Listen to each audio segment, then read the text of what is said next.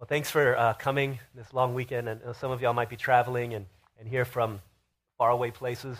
Thank you for coming and being part of the church here. If you're a guest, especially welcome. And we want to say thank you for choosing to worship with us this morning. Last night in this room, our youth ministry met. They've been meeting. Actually, they meet every Saturday night, as they always do. And I think the Lord has been doing some really sweet and wonderful things in the lives of our young people the last few weeks, and just rebuilding and doing a sweet new work in them. And so if you're in high school, if you're in middle school, Saturday nights are for you. It's all about you and all about God and all about your peers and gathering together and fellowshipping and seeking the face of God and really being part of what God is doing as He's moving and doing this fresh work of the Spirit in the lives of our young people. So I want to encourage you to be there and challenge you to be there and experience what God is doing amongst the young people here at Harvest. I was at a meeting with our cell church shepherds, and cell churches is kind of one of the thrusts of our ministry. Our church, Harvest, is made up of little cell churches which are mini churches that meet during the weeks for our post-high school crowd, for college and college-age folks and older. And we're just sharing as the shepherds are gathering and talking about their struggles, but more about the joys of ministry and the good things, the new things and the fresh things and the beautiful things that God is doing in the lives of our adults. And it's just a really blessing and encouraging time for me. And these two things, this intergenerational makeup of our congregation and the ministry of fellowship in cell churches are part and parcel of who we are at Harvest. It's part of our DNA. It's part of what makes us who we are. It's what makes us click and what makes us go and to continue to be who we are. And so as you continue to get involved in the life of our church, would invite you to explore these things. If you're not yet in a cell church, to get plugged in and to get connected with one of these places where worship and fellowship and missions and evangelism and ministry and service and healing and all these things come into play. And so I want to encourage you to make use of those things.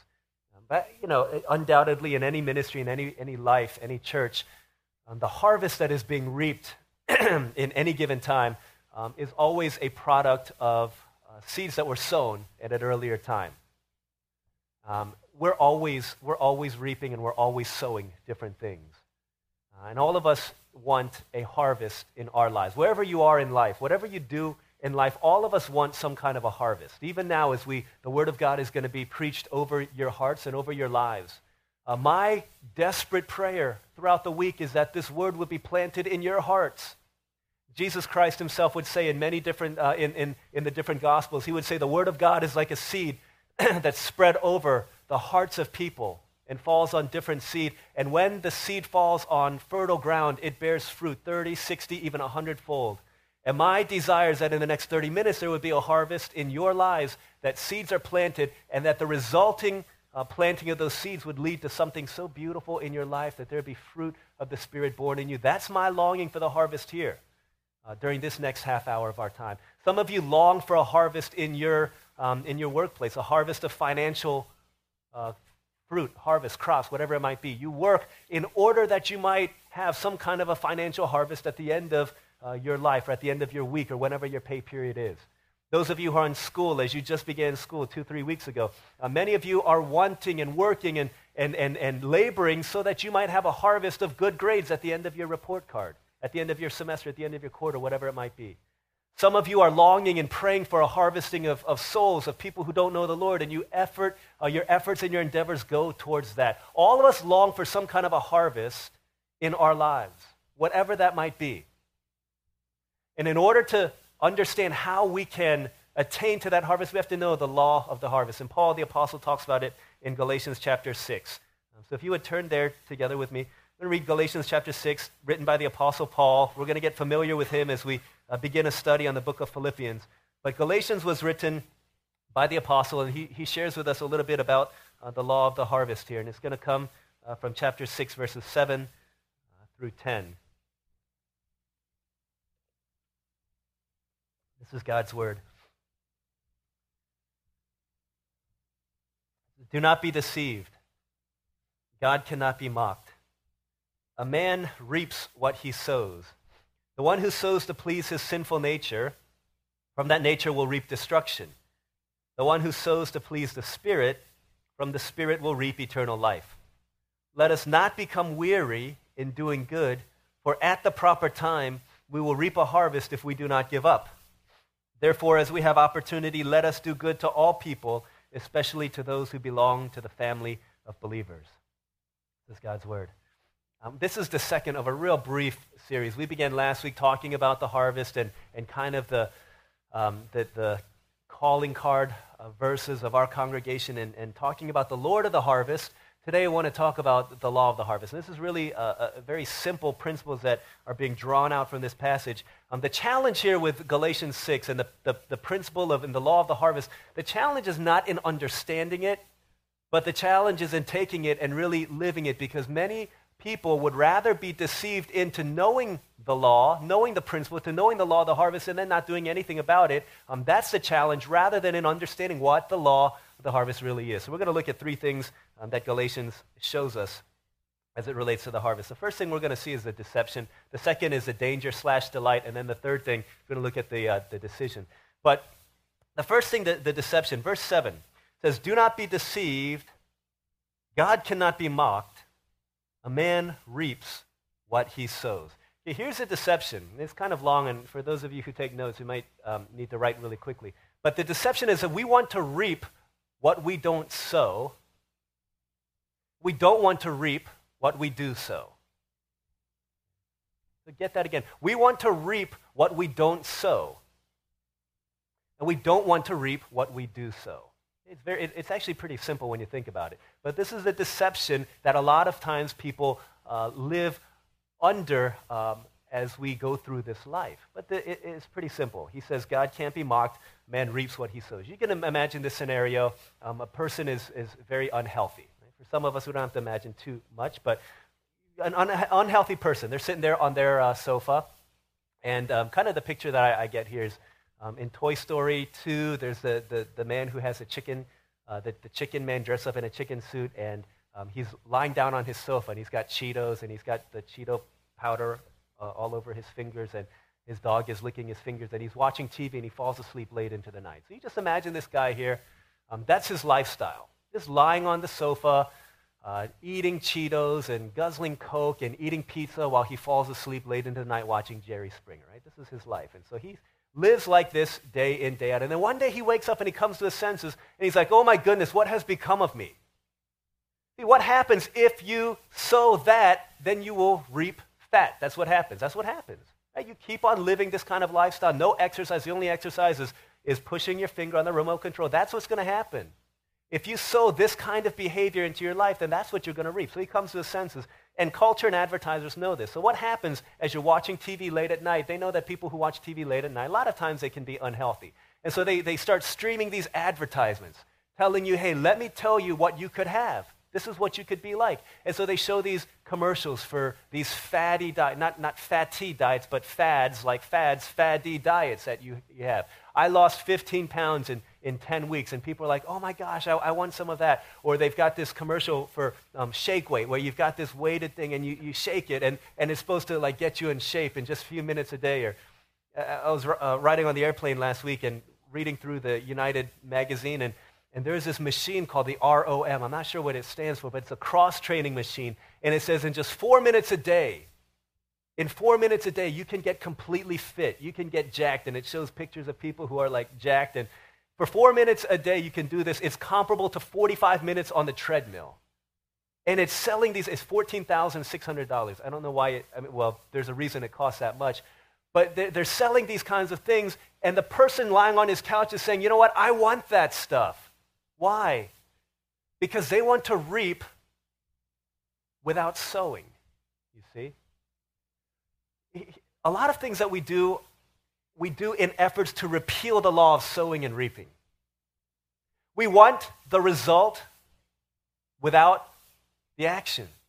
We want the consequence without the sacrifice. We want the reaping without the sowing. And so many of us live deceived, thinking, I want all these things. That's why we take shortcuts all the time, isn't it? It's why we cheat on our homework, because we want to reap a harvest of good grades, but we don't want to sow the seed of hard work. It's why people do all kinds of things to get into, they do that why so they can get into a great college. They want to get into a good college and have the reputation, have the education, and have the pedigree, and have the good job, but they don't want to do the work in order to get there. It's why we cut corners all the time, isn't it? It's why baseball players and athletes do steroids, because they want the harvest of success, but they don't want to put in the time to do it properly. And so the deception is that we are oftentimes tempted into doing things to short-circuit this process, to take shortcuts because we want to reap without sowing. We want to reap the things that we do not sow. On the other hand, in a very similar vein, we also don't want to reap the things that we do sow.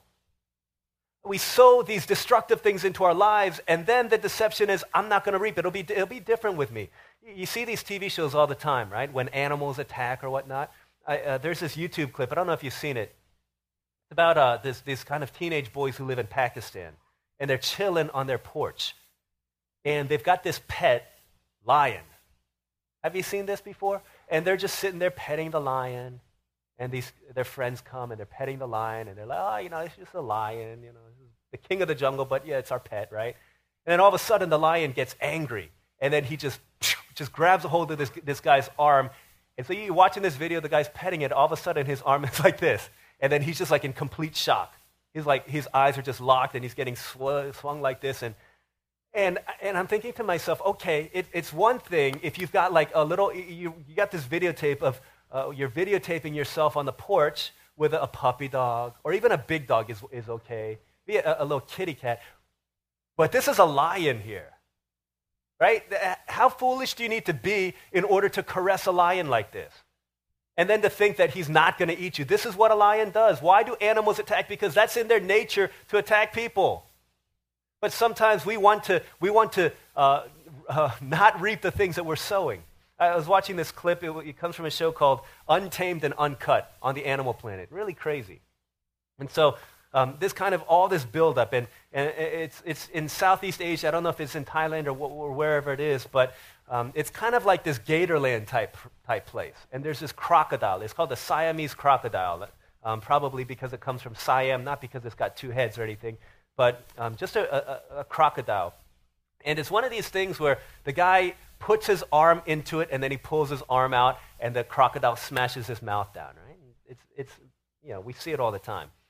But they're telling and building up this story, Siamese crocodile is many times more fierce than the average alligator. This particular Siamese crocodile has not been trained in this high-level stunt. They've only done lower-level stunts, like eating fish or whatever it is that they eat. And so this 21-year-old trainer is playing around with it. He's got a stick, and he's putting it in his mouth, and he taps the crocodile's nose, and he bites down on the stick, and he's playing up the crowd. He's like, this is really cool.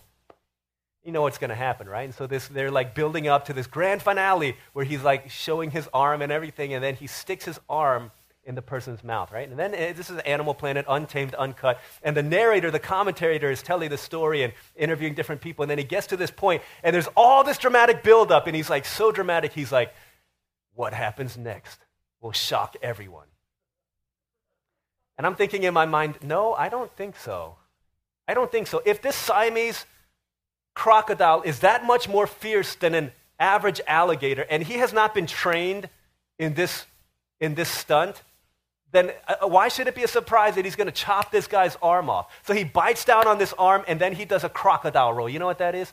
It's not a type of sushi, but he starts flipping himself over and over and over. And so this guy is flipping over and over and over with the crocodile. It's not really that funny, but Pastor and I were sitting here laughing. Right? So he starts flipping himself over and over and over, and the commentator is like, this is what the Siamese crocodile does in the wild to dislodge the limbs of its prey. And so he's flipping this guy over and over and over and over. And the deception is that we can put ourselves in that kind of a position and not face the consequences of it. See, a lot of times we live this way, don't we? We say, yeah, I'm going to mess around, but I won't get pregnant, right? Or I'm going to play the field, and it's not going to affect my future relationships. Or I'm going to sow destructive habits into my life, and it's not going to come back to bite me. We live like this a lot of times, don't we? I'm going to talk trash about all these other people, and I'm going to be cool with everybody down the line. No one's going to hate me when all is said and done. The deception here is that we want to reap what we don't sow, and we don't want to reap that which we do sow. And so he says, don't be deceived. God can't be mocked. Then he goes on to the second thing, the danger/delight in verse 8. The one who sows to please his sinful nature, from that nature will reap destruction. The one who sows to please the Spirit, from the Spirit will reap eternal life. There's two parts to it here. It can be either dangerous or it can be delight, depending on what you're sowing into. But the point here is that we will reap what we sow, but we always reap more than we sow. So first things first, we reap what we sow.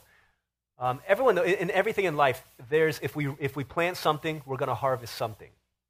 If you put money into a good investment, then you're going to reap a return. If you put money into a bad investment, you're not going to get a good return out of it.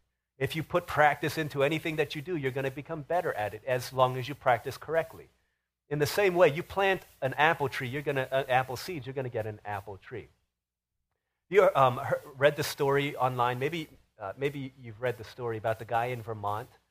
He tells us a story about how I planted a strawberry tree, but to my amazement, what came out of the ground was a peach tree.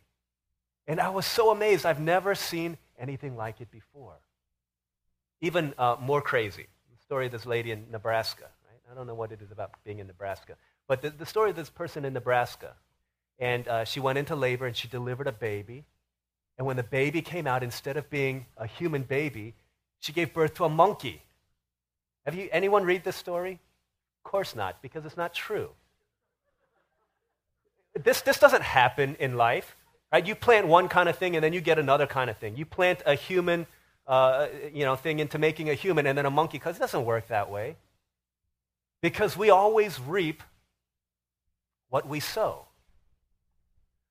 The question isn't what is it that we're planting, what is it that we're sowing into?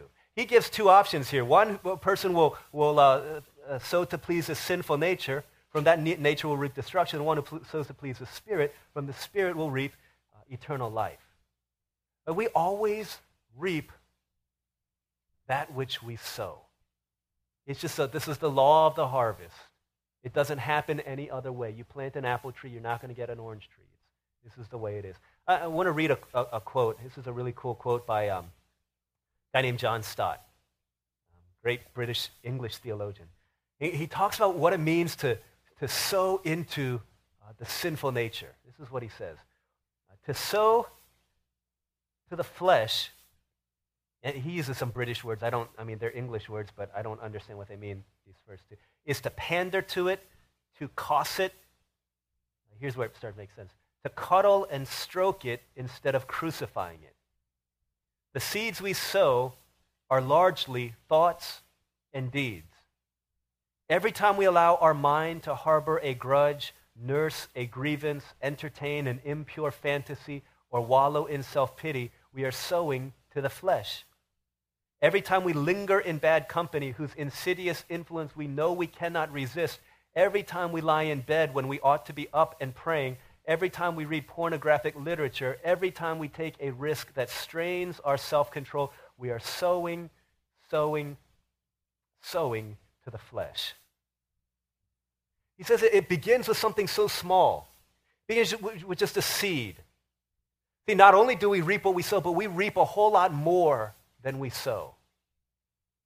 And so he talks about it's just this little seed, and even though we should crucify it, we cuddle it and stroke it. This is what these Pakistani boys were doing. They're cuddling and stroking this lion that they should crucify or they should have nothing to do with, and this lion comes back and it gets them. Because we reap what we sow. They had no idea that the lion was going to chop this guy's arm and swing him around like that, the same way that the crocodile trainer had no idea that the crocodile was going to do that. He should have known if they knew anything about what they were getting themselves into. But when we sow to please the flesh, this is what we're doing, is we're planting seeds all over the place. And we're always doing this. We're always planting seeds, whether for the flesh or for the spirit, always planting seeds, and there will always be a harvest that is reaped. So we're constantly doing this, and the question is, to what are we sowing and planting our seeds? Is it to please the flesh in that way because we will always reap that which we sow, or is it to please the Spirit? The alternative would be to please the Spirit, to do the things that we know we ought to do, are right according to the Word of God, to forgive the people who we harbor a grudge against, to be in the Word and to invest in prayer, to share the love of Christ with people, both inside and outside of the church, to do things that when no one else is looking, to develop a habit and a character of self-control and of loving Christ. The question is, which are we sowing into? What kind of seeds are we planting into our lives? And what is the field into which we're sowing? The often told story of the little boy who had just become a Christian and was struggling to live the kind of life that the Lord God wanted him to live. And so he was fighting, and he said, you know what, it's like this good desire in me and this bad desire in me are constantly fighting with each other. And so he went to his grandfather. His grandfather had been walking with the Lord for many years, and he told his grandfather this struggle. He said, I thought when I became a Christian, this would all change. I thought when Jesus came into my life, I wouldn't struggle with the same struggles that I would struggle with. I wouldn't steal from my friends anymore. I wouldn't be tempted to want to cheat on my test anymore. I wouldn't be tempted to do all these things, but I find that nothing could be further from the truth. And like the Apostle Paul in Romans 7, the good that I want to do, I don't do, and the things that I don't want to do, I end up doing. And this boy was conflicted inside of himself. And he's just talking with his grandfather. His grandfather told him about these two dogs that he has in his backyard. He said, I've got these two dogs. The exact same kind of dog. One is black and one is white, and they're always fighting with each other. And the little boy prodded the grandfather, and he said, well, Grandpa, which dog wins the fight? And grandfather said, whichever dog I feed the most ends up winning. And so the little boy began to realize there's two natures inside of him, the sinful nature and the spiritual nature, and they're constantly fighting with each other. Which one is going to win out at the end of the day? It's whichever one we feed the most. And which desire are we feeding in our hearts, in our lives? Into which field are we planting seeds? You see, it's not just this innocuous little thing that we're doing here, this innocent little seed of badness that we're sowing, or just this, it's just a little nice thing that I'm doing. He's saying we reap not only what we sow, but we reap a whole lot more than what we sow. And this is both a danger and a delight. It's a danger when we begin to see someone like King David. It's just one thought in his mind when he saw this woman Bathsheba taking a bath. He said it's just one seed that's being planted. But little did he know that after this entire encounter, the last 5 commandments in the 10 commandments would be broken. Right? You shall not kill. You should not commit adultery. You should not steal. You should not lie or bear false witness. You should not covet your neighbor's wife. All 5 of these things knocked out in just one moment that spurred all this on, because we don't reap merely what we sow. We reap a whole lot more than that which we sow. It's not just a little thing that I'm doing here, a little thing there, but these things build up into becoming a great big harvest. Any farmer who goes out and sows his seed knows that he's not just going to get one seed back in return. Anyone knows this. You plant one seed, you're not just going to get one seed that pops back out after a week. Boing, there it is. Oh, look, there's my fruit. I got my return back. No, it gives birth to something so much more. It gives birth to something so much more. It would not be worth the farmer's effort if he merely reaped that which he sowed. And so whether this is a danger or a delight to you or me, it depends on what kind of seed we're sowing and which dog we're feeding and what kind of soil we're planting these seeds into. The last thing that we see then is the decision in verses 9 and 10. It says, let us not become weary in doing good, for at the proper time we will reap a harvest if we do not give up. Therefore, as we have opportunity, let us do good to all people, especially to those who belong to the family of believers. The decision that Paul in Galatians 6, 9, and 10 is calling us to make is to sow in light of the harvest. To sow in light of the reaping. You ask any farmer back in those days, if you read anything about biblical farming, I'm pretty sure it's similar to farming today. But the picture that the Bible paints of sowing and reaping, of a farming lifestyle, is one is very difficult. Psalm 126, that the farmer is going out, and as he sows his seed, he does it with tears. Because he has no idea if these seeds are going to actually bear fruit in the harvest time. He knows that it ought to, but there could be crop failure, there could be a drought that season. And so he's sowing in tears because he's giving everything that he has. It's difficult work, it's hard work. He doesn't know what's going to happen at the end of all of this time. And so the picture of a farmer is that they're laboring in tears, and it's the hardest duty that he could ever do. And so if you ask a farmer, as he's throwing his seed, shedding tears, you ask him, hey, you having fun? He'd say, you kidding me? You kidding me? I'm not having fun. But the only reason I do this is because my eyes are set on the harvest that's to come. See, people in those days, wise people, plant with an eye towards the harvest. They don't plant because the actual act of planting is fun. But you see, the way that our culture and the way that our generation has been set up and has been lied to is to think that it's the actual sowing that's making all of the difference. This is where we need to focus. So many people sow because the sowing is fun. And so we sow into destructive patterns and lifestyles. We sow into alcoholism, into addictions, into pornography, into indulging and delving into these trashy romance novels that play on our emotions. And we invest into these things because we think that the act of sowing is all that matters. Because we think that the sowing is the fun part of it. But wise people know that we only sow in order that we might reap a harvest. And wise people sow always in light of the harvest that is to come. And so again, the decision that Paul calls us to make is to think about what kind of field you're sowing into. Right? Whether your sinful nature or your spiritual nature, because you will always reap a harvest. And sometimes God's timing is a little bit different. He's not like Jack and the Beanstalk, where mommy throws out the seeds today and then tomorrow, bam, there comes this giant beanstalk. But God's time is a whole lot different. That a lot of times the sowing comes in a much different time than the reaping. And you sow one time and the reaping comes much, much later. Sometimes that's the way that it works. But the promise of God is that every time you sow, there will be a harvest. That harvest will be greater than that which you sowed.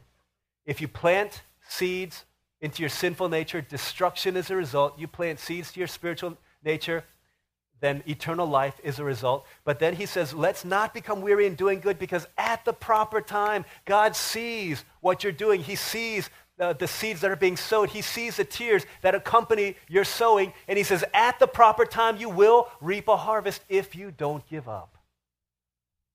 If you don't give up. And the question is, if we know in our heart of hearts that God promises to honor the seeds that we're sowing, is it not worth it for us to sow those seeds? Not only into our spirit, but into other people's lives. Is it not worth it if the one who promised, we know him and he's proven himself to be faithful? Is it not worth it to do that?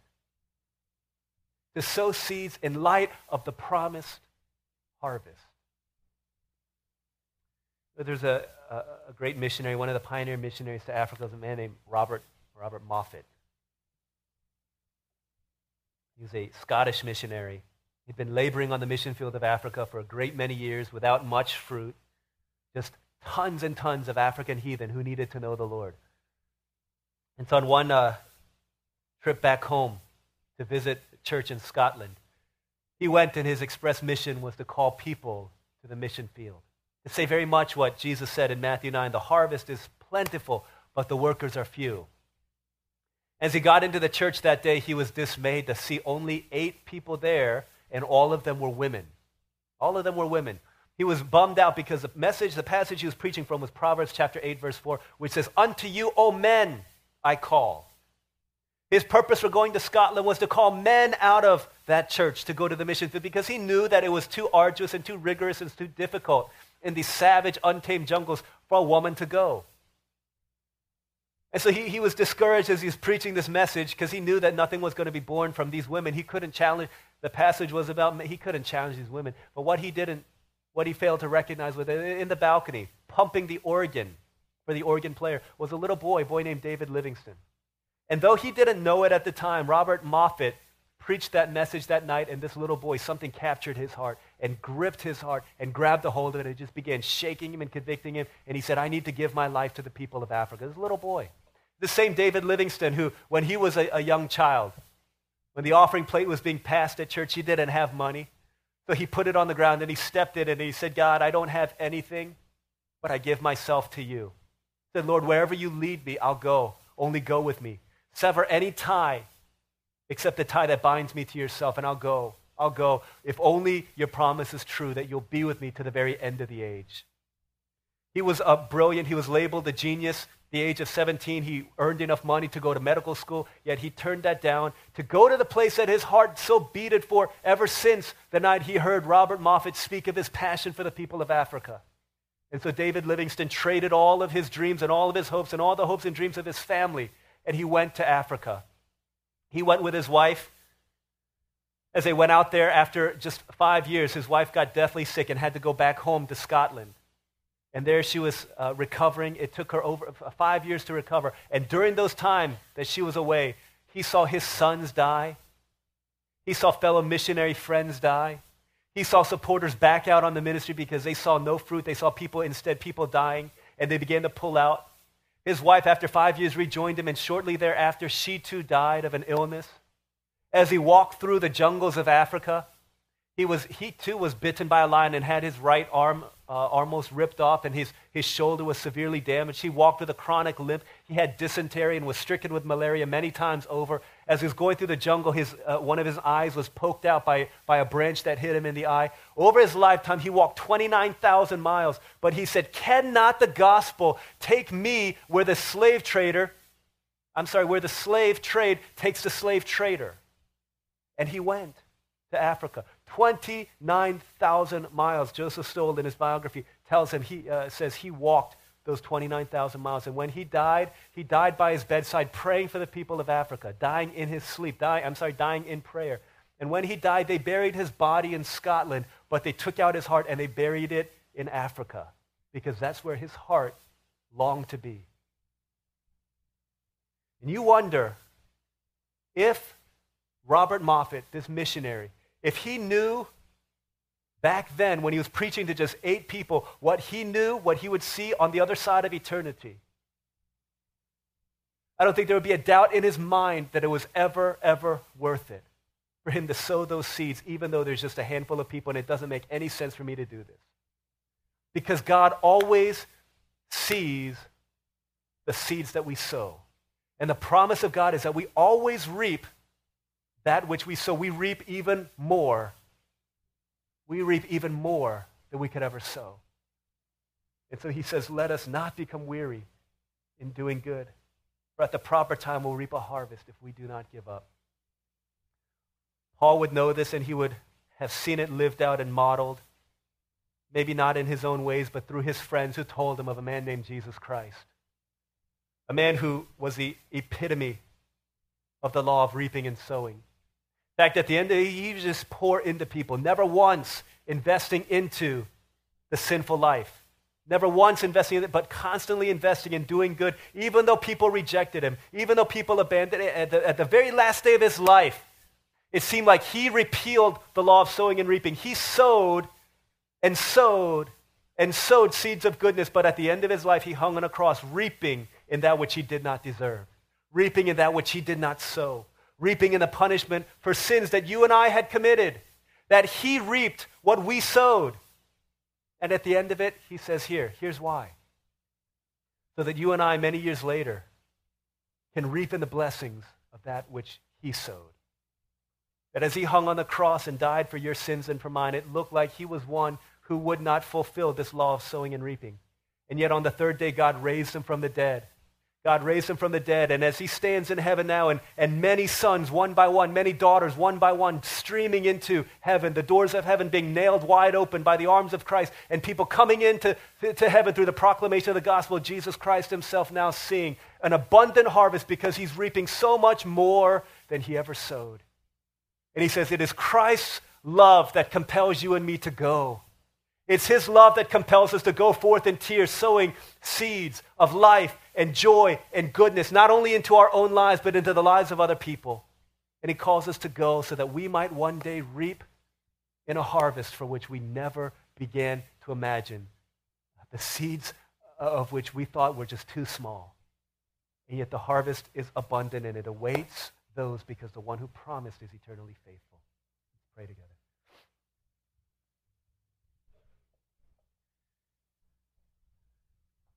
As we respond to the Word of God, I want to invite us to really reflect and meditate. What are we sowing seeds into in our lives? Are we sowing to please the Spirit, or are we sowing to please the flesh? The promise of God is that we will reap what we sow. It comes in God's time, it comes in his timing, but it's always much bigger than the thing that we actually planted. The Lord God today is calling us to think about the kind of seeds that we're planting, and to make a decision to begin to sow in light of the harvest, to sow in light of the reaping. Maybe some of us have almost given up in investing in the lives of other people because we feel so discouraged. We feel like there's no fruit, there's nothing I can see. God says it's coming. It's coming. Can you believe it? Can you see? It's coming. And I think if we know that the harvest is coming at the 400th hour, then we'd be foolish to stop at the 398th hour, because we know that the one who promised is faithful. Let's take a moment to pray. Let's take a couple minutes to pray as we reflect on God's word. Ask the Lord that he would touch us and that he would minister to us. Take the word of God and just begin to shake it in our hearts and help us to respond to his word. Let's come before the Lord and let's pray prayers of response as we respond to the word of the Lord this morning.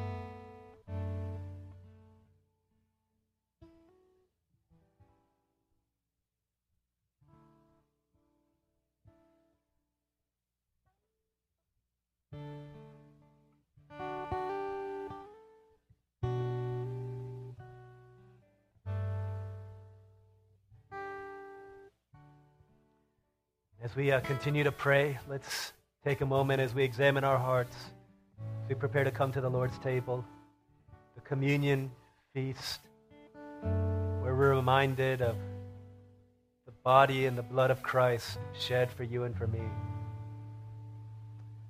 Let's ask the Lord that he would make us ready, that he would prepare our hearts so that we might approach the table in a worthy manner. As the word of God in 1 Corinthians says, those who come to the table in an unworthy manner will heap harm upon themselves. So let's pray and ask the Lord as we prepare to come seriously to the table of grace and mercy unending. To ask God that he would prepare us and that he would wash us, cleanse us, make us right, that we would encounter and meet with the living God in holy communion. So let's take another minute to pray in preparing ourselves in this way.